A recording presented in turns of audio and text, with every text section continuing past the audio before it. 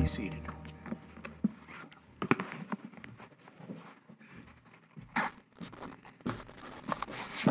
The title of this sermon is Some More Convenient Season. Today I'm going to speak to you about neglect, about good intentions, about follow-through, about things that should have been attended but you put off and pushed back and back and back and back, because that is the way we do it so often. This sermon is about delay. It's about laziness. It's about slothfulness and procrastination. It's about sluggards. I'm in the book of Proverbs. I would like for you to open your Bible to that location, chapter 24. Proverbs 24, verses 30 through 34. Keep a marker there. Just keep a marker there, because I'm going to come back and back to this passage many times. I went by the field of the slothful, and by the vineyard of the man void of understanding. And lo, it was all grown over with thorns, and nettles had covered the face thereof, and the stone wall thereof was broken down. Then I saw and considered it well. I looked upon it and received instruction. Yet a little sleep, a little slumber, a little folding of the hands to sleep, so shall thy poverty come as one that travelleth, and thy want as an armed man. Webster defines neglect as, quote, to fail to do what one should do because of carelessness, to give too little attention to something, end of quote. I suspect in this very room there's an inordinate infection of this very problem. Most of us have lots of experience, too much experience in this area of neglect. We put off, and we've waited when we ought to have been acting, when we ought to have been doing something. There's a rather sobering picture in this text, so that's the reason I ask you to keep your Bible to the location, because in this text we see God's view of neglectors. What does God think about putting off and procrastination? This text also is a warning to those who do it that there are nasty and bitter consequences to putting things off. Really bitter, really awful consequences. And the third thing that's very prominent in this particular text is that it shows that neglectors can come to a point of no return, eventually reach the end of their opportunities. So I want to talk first about the fact that God is very critical of neglectors. I mean, God is. I'm just going to give you some outlook at what he says. Look in this description here in this book of Proverbs. The slothful is called a man void of understanding. This is God's language. Sluggard, lazy, indolent, no initiative, procrastinator, the man void of understanding, which is a kind way of describing someone who is underusing his brain. I'm not doing what I could do. I'm not doing what I ought to do. I'm way behind. The biblical picture of neglect is not very glamorous. It's not a nice picture at all. A slothful man hideth his hand in his bosom, and will not so much as bring it to his mouth again. Proverbs 19 and verse 24. He's a constant excuse maker. The slothful man saith, there's a lion without. I shall be slain in the streets. Proverbs 22 and verse 13. I want you to let that analogy soak in for a moment. In those days, when the Proverbs were written, there were actually lions living in the area around Jerusalem and north of Jerusalem, all through the land of Judah and Galilee and all that area. In Houston, there are no lions except down there in the zoo. Every now and then, there's somebody who's had some pet lions or tigers around, and one of them will get out and gets out in the street, and we'll hear that report. So I think maybe 3 or 4 times in my entire lifetime, I've heard reports of a lion in the street. Sometimes they were lies, but sometimes there was a real lion that had gotten out there. Mrs. H and I are trying to do better. Confession's good for the soul. We're trying to do better at our exercising. We'd like to keep walking. So we've determined to keep riding our bicycles, and especially now that it's good weather, we'll get out in our garage and get the bicycle and the door open, and we'll get them and ride around the neighborhood about 50 minutes. Can you imagine me saying to her, I don't think I want to ride my bike today because there's a lion outside? In Houston, Texas? Get real, man. I mean, that's not a good excuse. And that's what the writer here of the Proverbs, who I think was Solomon, was saying. The slothful man saith, there's a lion without. It's just an excuse. There's some reason. I have found the excuses are not hard to come by. You can always find one. Most always justify why you're doing what you're doing or not doing what you should be doing. The slothful man roasteth not, which he took in the hunting. Proverbs 12 and verse 27. Therefore also he that is slothful in his work is brother to him that is a great waster. That's Proverbs chapter 18 and verse 9.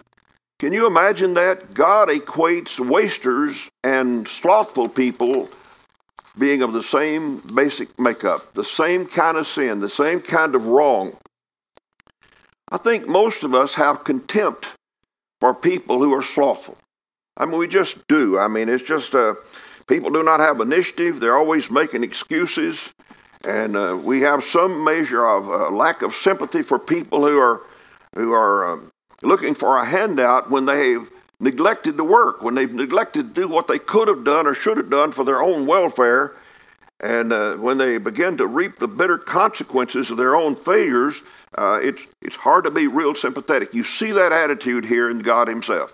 When I provide and provide and provide opportunities, and you just neglect and neglect and neglect, don't expect me to be in too much sympathy when you find yourself in the hard times. There are other reasons why people can have hard times, but sometimes it's just a result of neglect. That's what's happened. It's obvious that God is just not sympathetic with neglectors. Yet, as I stand here and talk to you today, I think you all know I'm telling the truth when I say neglect is one of our biggest problems. It's one of the biggest sins of all. Most of us wouldn't think about going out and robbing a bank, or going out and commit adultery, or going out and getting drunk, or going out and just smashing somebody's car and egging their doors or something like that. We just wouldn't do it. But yet we're real good at neglect. We know how to put things off. We're just pretty expert at that. We neglect our own homes. Now, you're going to think I'm meddling here, but I'm just going to get you to think a minute here. I wonder how many houses need painting. And isn't it easy to put off the roof? You need a new roof? Just Taylor was telling me today, he got a word from some inspector, insurance company, so they went out and looked at a house that he has involvement with and said it needed a roof, so he's got to get that done. I mean, it's the way it is. We're neglectors of our own homes sometimes. I would imagine it'd be a little embarrassing if I asked how many of you need to change the filter in your air conditioner. But if you don't change that filter, it's going to shorten the life of your air conditioner, and you're going to be griping like the dickens in the summer when the air conditioner goes out.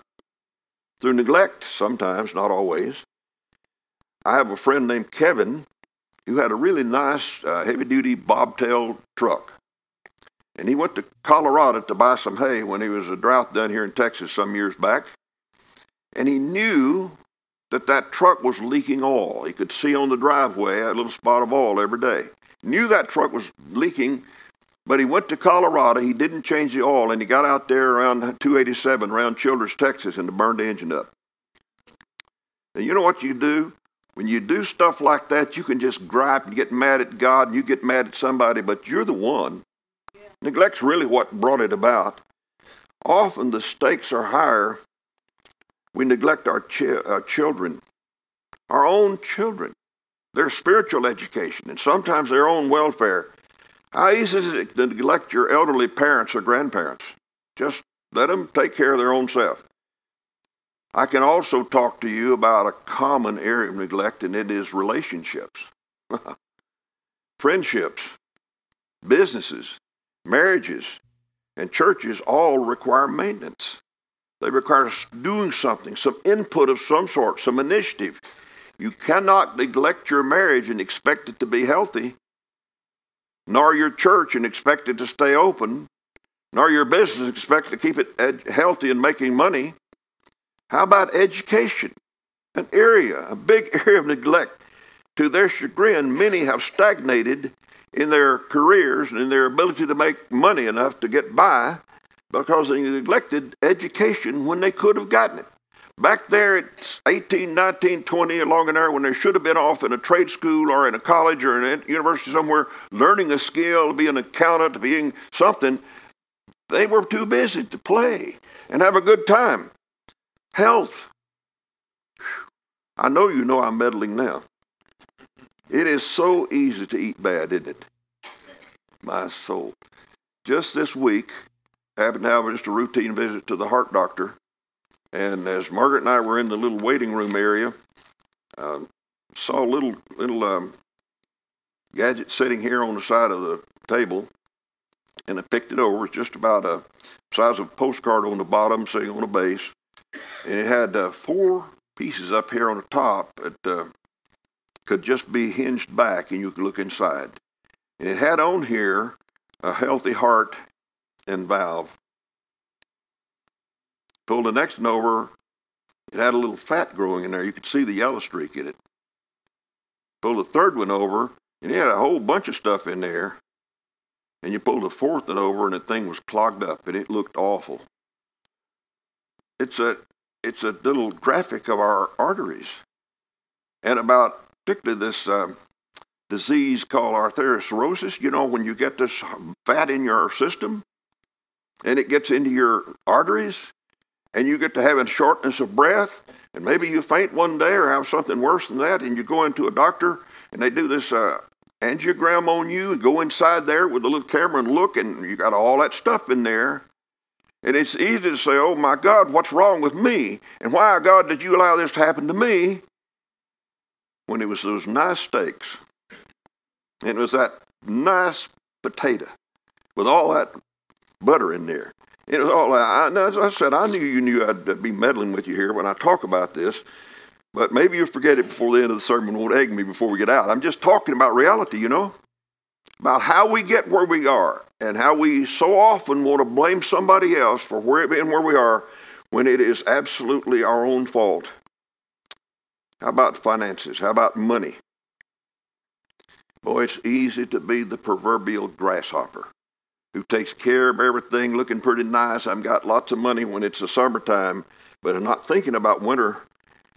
Living beyond your means makes you the proverbial grasshopper.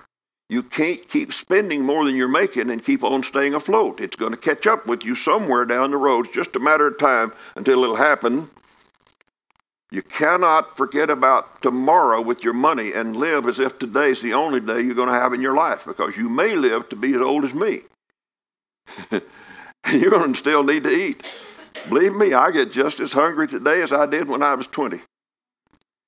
And I tell you, there are a lot of things I still need. I need a bed to sleep in. Probably I feel back I need it more than I did when I was 20. I could sleep on the couch when I was 20. I hate sleeping on the couch now.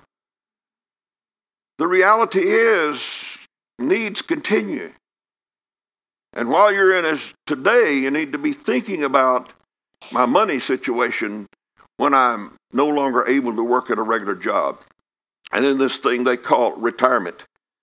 There are certainties.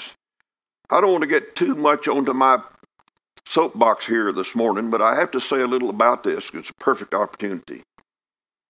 Known certainties. You say, well, what would be a known certainty?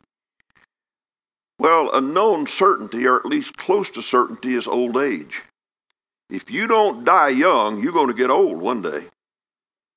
Maybe a gunshot wound, maybe a car wreck, maybe an early heart attack, or some of those things will take you out at 30 or 40. Maybe a cancer will do it.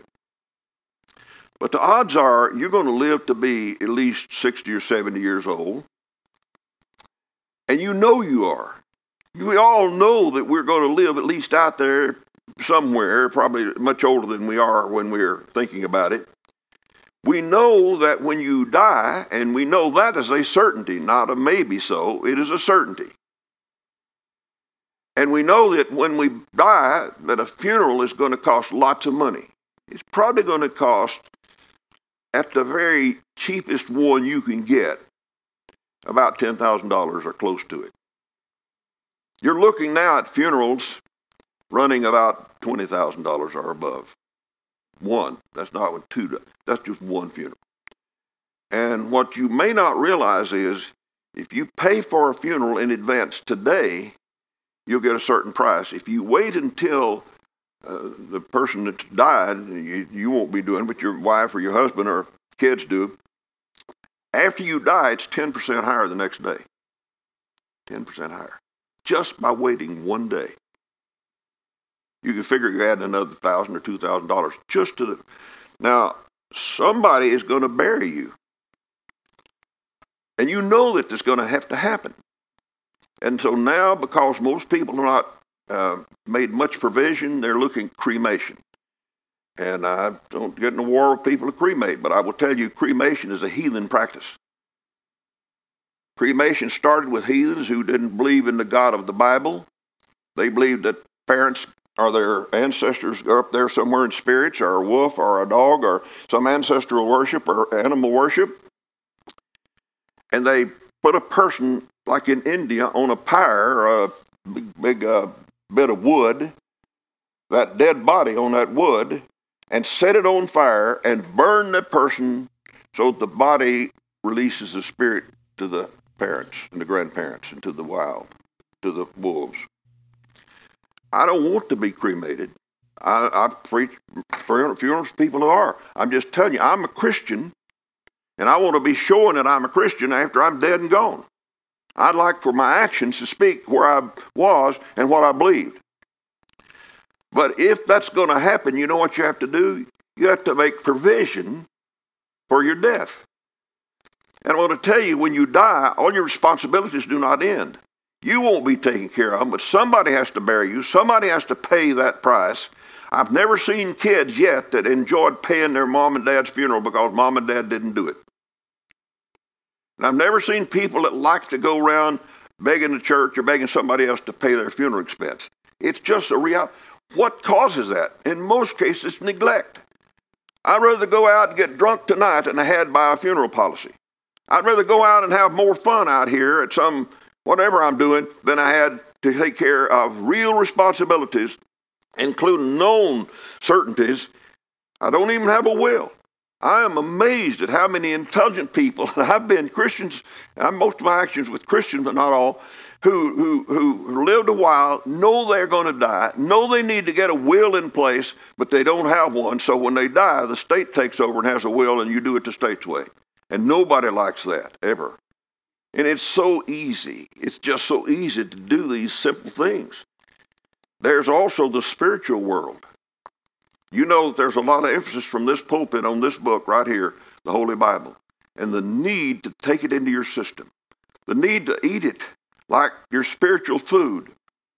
Job said that he esteemed the words of my mouth more than my necessary food. This is likened to spiritual food, and just as much as your body needs needs natural food, your spirit needs to eat of the Word of God. You say, well, what is some of that food? Do unto others as I would have them do unto you. Give, and it shall be given to you. Man will not work, neither shall he eat. I'm talking about real principles of morality, real principles of work, real principles of survival, how to do it better, how to have a healthy and a good old age, and die in the right way and be buried in the right way. That's what we get from the Bible. But it's easy to neglect the Bible. It's easy to neglect our children and their spiritual welfare and their spiritual education. I'm talking about how neglect is infectious and how that has a big hold on most of us, and all the things that are the worst to neglect. It is your relationship with God, your salvation. I'm going to be saved. I'm going to trust Christ, but I have a few wild oats to sow, so I'm going to do that, and then later I'll get right with God. I'll become a Christian, and so many people never do it. They neglect and neglect. I said there are three main things in this section of your Bible, this text section, Proverbs 24. One of them is God's idea of what neglectors look like and what people who are sluggards are and how he feels about it. And number two, neglect ultimately produces a nasty, bitter consequences. That's obvious in this text. Look at it for a moment. The field, his field. I went by the field. That's what Solomon said here. Went by the field, and it was all grown over with thorns, and nettles had covered the face thereof. And a stone wall was broken down that had surrounded this field here. It was broken down. So shall thy poverty come as one that traveleth, and thy want as an armed man. Decisions and actions. Every one of your decisions and all of your actions have consequences. The proactive ones are the inactive ones, and the reactive ones. They all have consequences, for the better or the worse. Listen to the Bible say so. Whatsoever a man soweth, that shall he also reap. Galatians chapter 6 and verse 7. And those who sow the wind shall reap the whirlwind. That's Hosea chapter 8 and verse 7. I witnessed firsthand. These own eyes have seen in my experience in life, firsthand the carnage of many who neglected a marriage. It just breaks my heart to see people who get in trouble in their marriages. Sometimes they've come to me. I don't do that much anymore, but I've had so many of those come to me wanting some help. The marriage is in shambles. She doesn't like him anymore, and he doesn't like what's going on anymore. She's about to kick him out. He wants to stay, so he comes down to church and makes a little religious fellow. I'm going to do right so I can get her back. Now, preacher, you need to get her back. I've come down here and made a renewal of my life to the Lord. You know, you cannot neglect a marriage and expect to stay healthy. I was at this doctor this week, heart doctor, and his PR was in there first, and she asked, what is the secret to your 62 years nearly? I said, you got to keep putting something into it. You got to keep doing right. You got to keep courting each other. You cannot quit talking to your wife. You cannot quit paying the bills. You cannot do all those things or not do all those things and expect her to keep on liking you about it. And you can't be mean and ugly to your husband. You have to keep working at it. I courted Margaret. I'd like to think that she courted me, but I think I was more interested in her than she was in me, to tell you the truth. You know, it's easy when you marry and say, I do, to think, well, we got it now. And after the honeymoon, it's usually about 6 months, maybe a year, everything's over. We go back to being ourselves again. You better not go back to being your own selfish self again. You need to put some care and some good and do some things that are right and keep the romance in the marriage, because marriages go bad. I've seen kids neglected when they were little. I'm talking about 2 and 3 years old and 5 years old and 7, 8 years old. And when parents say, well, when they get older, we're going to start training them right. No, you better train them right from the start. Remember thy Creator in the days of thy youth. When they're little kids, they need to be indoctrinated with the Word of God and with what's right and what's wrong and what's good and what's evil. But I've seen that neglected so many times by parents to their own hurt. The hurt of the parents who grieve about the thing when these kids get 18, 19, and sometimes younger. I've seen parents grieve and hurt, reaping their own neglect. They fell back here to do the things that are right, and here come a son or a girl or a daughter grows up and just wilder than March hares, we say. And the kids who are neglected. Oh, I tell you, I've seen so many of them get involved with drugs, alcohol. I've seen so many of them pursue the wrong person in their sexual lives, just get involved sexually. I've buried a good many of them. Yeah, it's hard to stand over a dead body of a 26 or 30 or 40-year-old person whom you knew when they were 10, 12, and in that part of life, and you saw what was happening, and it almost became predictable where they were going to go. You hope they'll never get to this point where you're burying them, but it does happen. I'm talking about the price of neglect, of not doing what we ought to be doing. I tell you, I have a good many horror stories of old people in poverty, squalor, lonely, put in some home, and nobody ever goes hardly to see them. neglected. They neglected. I mean, some of these have told me, when I get old, my kids are going to take care of me. I'm talking about preachers have told me that. And I've watched those preachers and had 4 or 5 kids, and they got old, and the preacher's not taking care of them, the kids are not taking care of them. You know what? They're in a home somewhere where they're taken care of by hirelings who let them lie there in their own bed when they ought to be cleaned up. Talking about the reality of neglecting, waiting, procrastinating, putting off what we ought to be doing, looking out for our own future as best we possibly can. I witnessed some really agonizing deaths due directly to the neglect of health. I mean, hard deaths. You say, what do you mean by hard death? Well, they're all pretty hard, but I'll tell you. You say, well, boy, you get in a car wreck, you get killed on the spot. That's awful. Yeah, it's pretty hard. But I tell you what, you get in a car wreck and you don't have your safety belt on, and you go through that windshield, and you get about halfway and you come back and you get cut all up inside and you live through it. You talk about harder death. To die by degrees because you had your guts cut open and your head knocked off nearly. I mean, it didn't die. It's harder. And that happens in the real world. It's not always just a quick gunshot and boy, it's done. I'm talking about some deaths where I've seen people that smoked cigarettes for years and years. Ignored all the warnings. Like when I was on a cruise, and Margaret was one year, some several years ago, we came out of a place in Mexico, and we were getting back on the cruise ship, and the last thing was there was a big tobacco store. And they had warnings all around. Surgeon General says, and don't do this, don't do that.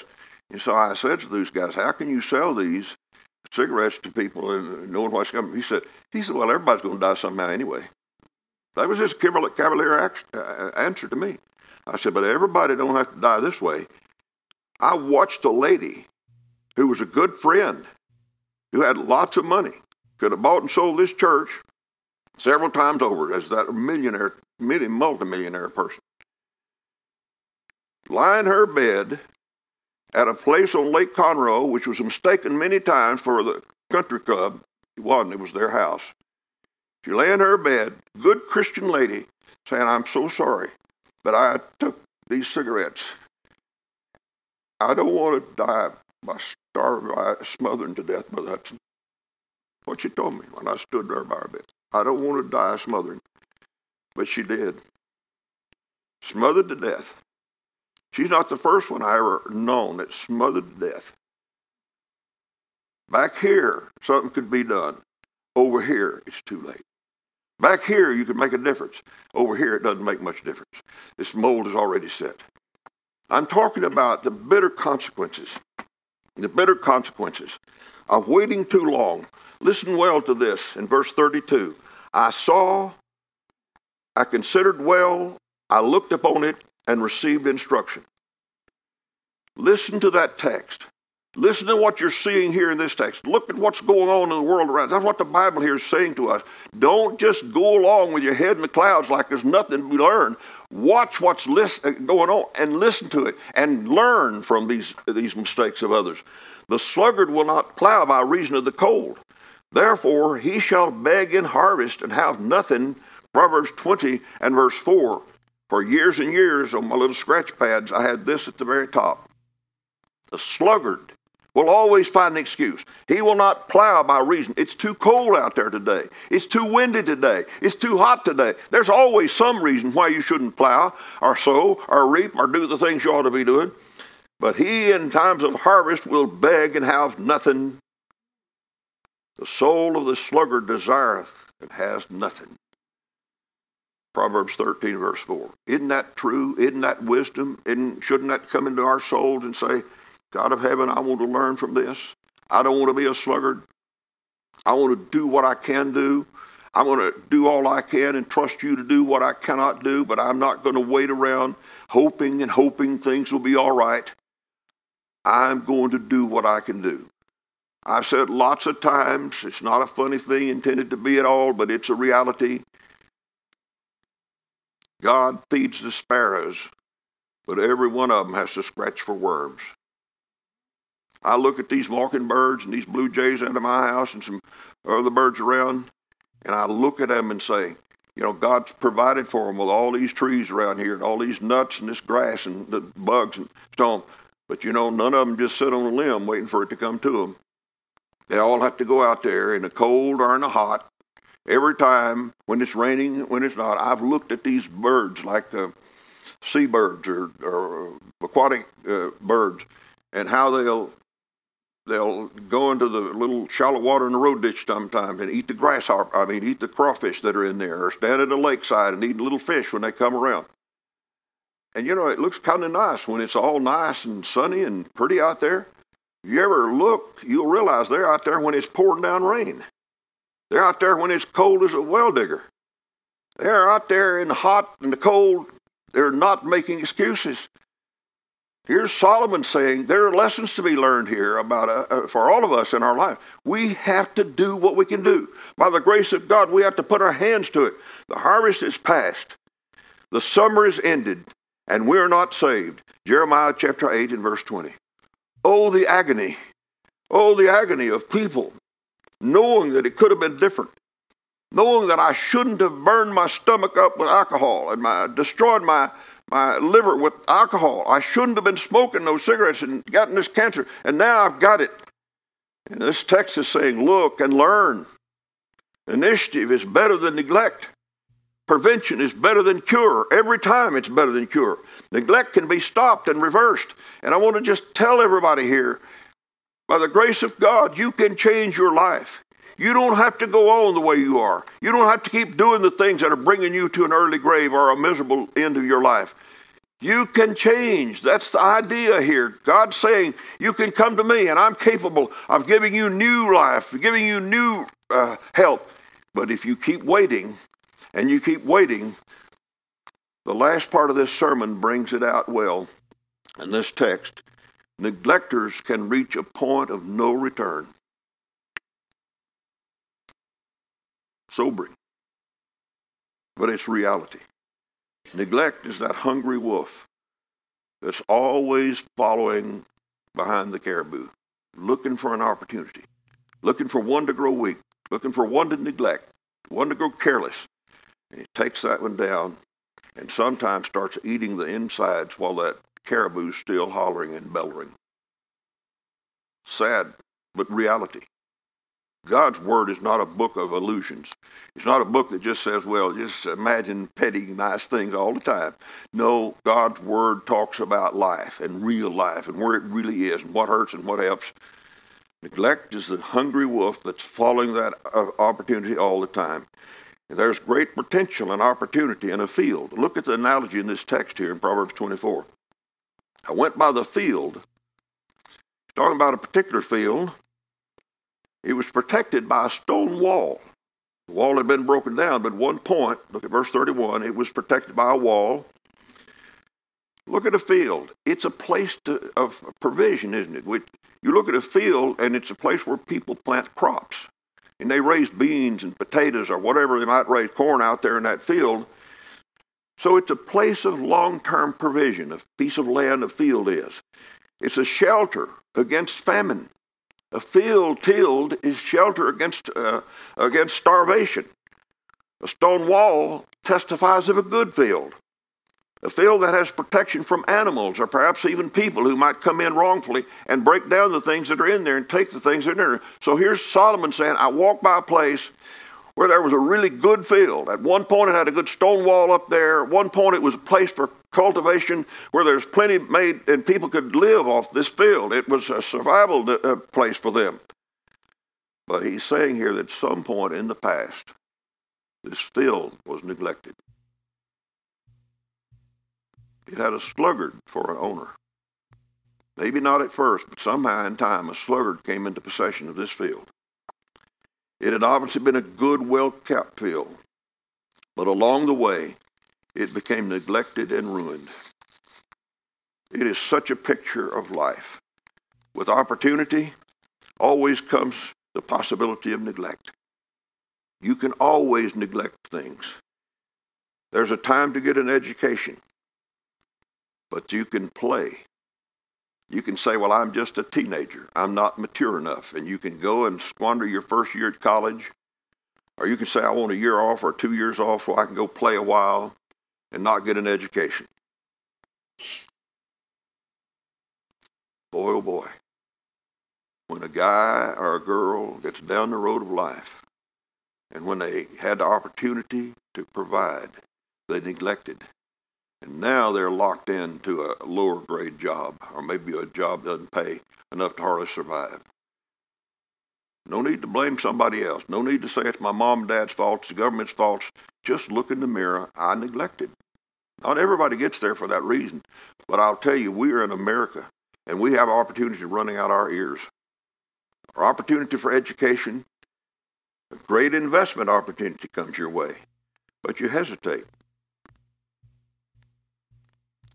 And then the opportunity to invest goes away. There's a time to say, I'm sorry. I did wrong. I hurt you.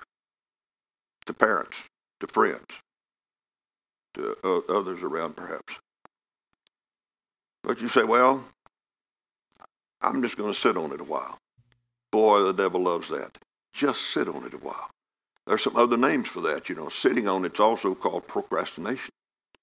It's also say slothfulness and just not taking care of business. Sometimes you could do something about your eating. You could eat better foods, not so much grease. You can eat not so much of it, perhaps. Be a little more careful. Eat it, have enough fiber in your diet, and all those good things that those people do that urge you to do. You could quit cigarettes. You could get into an exercise program, but then you neglect and wait and think, well, I'm too tired to go to the gym. I'm too tired to walk. I'm too tired. It's too cold outside. It's too hot outside for me to. It's always. Like I said, most of us are experts at putting things off and finding good reasons why, good excuses why. You could have taken care of the business of getting your will in place, of getting a payment plan. You can pay off a funeral ahead of time, about monthly installments. You can get one here, have a little insurance policy, and if you die before you pay it off, it'll pay. It not fall on your kids to do. I mean, every day this last year, and now we're into a brand new year, and these opportunities are there and there. But here comes along Solomon, and he's not the only one in the Bible who's saying, you better pay attention. I went by the field of a guy that owned it but didn't take care of it, and the wall was broken down. It was all grown up with weeds, and there were cows in there and all kinds of wild things in there. It was a wreck. It wasn't helping him. It was like one that traveleth. You know what happens when a traveler goes and leaves a house. You leave it vacant a while, it begins to look vacant, doesn't it? The yard grows up, the windows get broken. You're not careful, there'll be some dope people will move in there and take possession. I'm just talking about neglect and what it does, and Solomon's bringing that up. But I have to also tell you that the biggest neglect of all is to neglect your eternal soul. You talk about known certainties. You know you're going to die. The known certainty is the fact that when you die, your spirit's either going to be in heaven or hell. It's going one place or the other. There are not 2 or 3 places you can go when you die. You just go to one or the other. One place is awful. You know how hot hell is. I don't know how hot it is, but I know you don't want to go there. I can't tell you how good heaven is, but I'm going there. I'm looking forward to that day. But you have to decide here where you're going to go when you die. And you don't have any reason to believe you're not going to die. I mean, it's appointed unto men once to die, and after this, the judgment. Just look around. Look at the cemeteries. They're getting full up, aren't they? They're bearing them stacked. Over to the VA here, they're stacking them now. Sometimes we're building a new building, tearing out the foundation, and we find a bunch of bones. We've uncovered a cemetery that they didn't know in downtown Houston here a while back. It did that. People have been dying a long time. For anybody to say, well, that's not going to happen to me, I got plenty of time, you're lying to yourself. You may have more years, but you may not have as many as you think. The reality is we're going to die and we're going to go somewhere. It's either heaven or hell. And the next reality is that if you're going to go to heaven, you got to have a passage. And that passage is Jesus Christ. You can't get to heaven without him. He said, I am the way, the truth, and the life, and no man comes to the Father except by me. That's not a guesswork. That's just the way it is. Why gamble on it? Why think, well, I'm going to wait till a little later day when I have a more convenient season? I'm in the book of Acts right now. I'm in the book of Acts in the 24th chapter, where in this place there's a man named Felix, who was a ruler, who was had authority, a civil authority, who heard about Paul, who was in jail wrongfully down in Caesarea. And he thought that maybe if he would go and listen to Paul, that Paul might have some pull and give him a little money. But he was wrong about that. Paul was a Baptist preacher. He didn't have any money. But I'm going to tell you, he went down there, as Felix did, with his wife Drusilla, who was a Jew, and going to hear the case about this guy who had appealed to Caesar from Caesarea on the coast of Israel all the way to Rome, Italy. He'd appealed to Caesar to go, and it was a kind of odd case. And you know what happened to him when he got there and called in Paul, and they set up the arrangement. He's talking. Paul started telling him about Jesus Christ. That's not a hard message, is it? It's just one message. People are lost. People are going to hell. All are sinners. They can't make heaven outside of Jesus Christ. Nobody's going to be good enough. You got to trust him. That's the only way it happens. It's not by paying some money. It's not by being a better person. You have to trust him in view of his death, burial, and resurrection on the cross. He paid our penalty. He didn't pay his. He died for our sins according to the Scripture. He was buried and raised again the third day according to the Scripture. He did it all just right. Paul began to tell him, because, listen, doctors need that message. Matthias needs that message. Lester needs that message. Valerie needs that message. Charles, everybody, there's one way to get saved. There's not 2 or 3 or 4 or 5 different ways. Just one way, one message of salvation. And Paul began to tell that message to Felix, this ruler. And he reasoned with him of sin and of judgment. Talked about the day of his death and that he needed a Savior.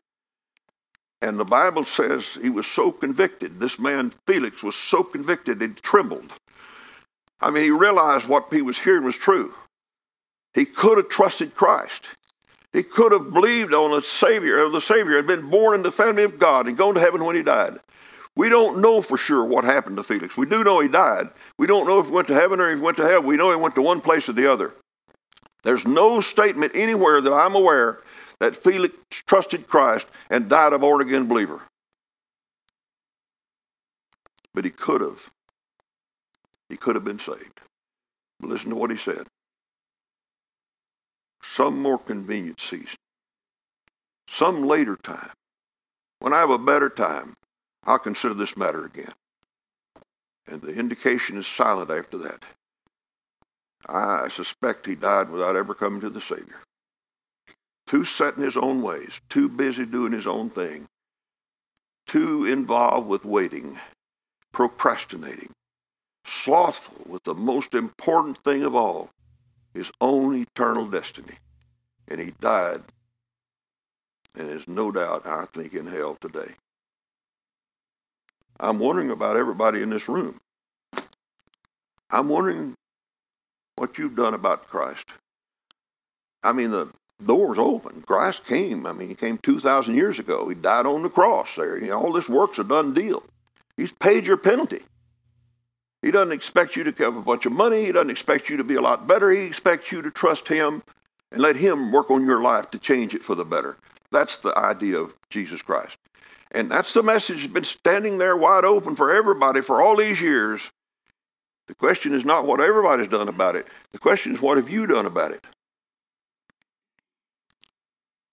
I want to tell you, if you don't know Christ, I don't mean that you didn't make a profession of faith, to get in a baptistry somewhere. That don't count. What counts is what you do inside here with Jesus Christ. And if you haven't trusted him as your personal Savior, you have one more opportunity. How many more? Nobody can say, at least not me, and I think no doctor could say. Only God knows for sure. But you know what you could do today? You could trust Christ and be saved. And guarantee what's going to happen to you when you go to the grave. Your spirit will go to be with God. That you can get settled. But you can't wait. And no need to wait and put off saying maybe next Sunday while I have time to think about it, maybe after I talk to the preacher, and die before that comes around. And you find yourself in hell and say, God of heaven, why didn't I do it while I could? Why didn't I come while the door was open? Why did I wait? There's a song we sing as an invitation sometimes. Why do you wait, dear brother? Why do you tarry so long? The Father in heaven is calling. Trust him. Trust him. Let's stand together. Father, thank you for the opportunity to stand here and represent you today on this first Sunday of 2024.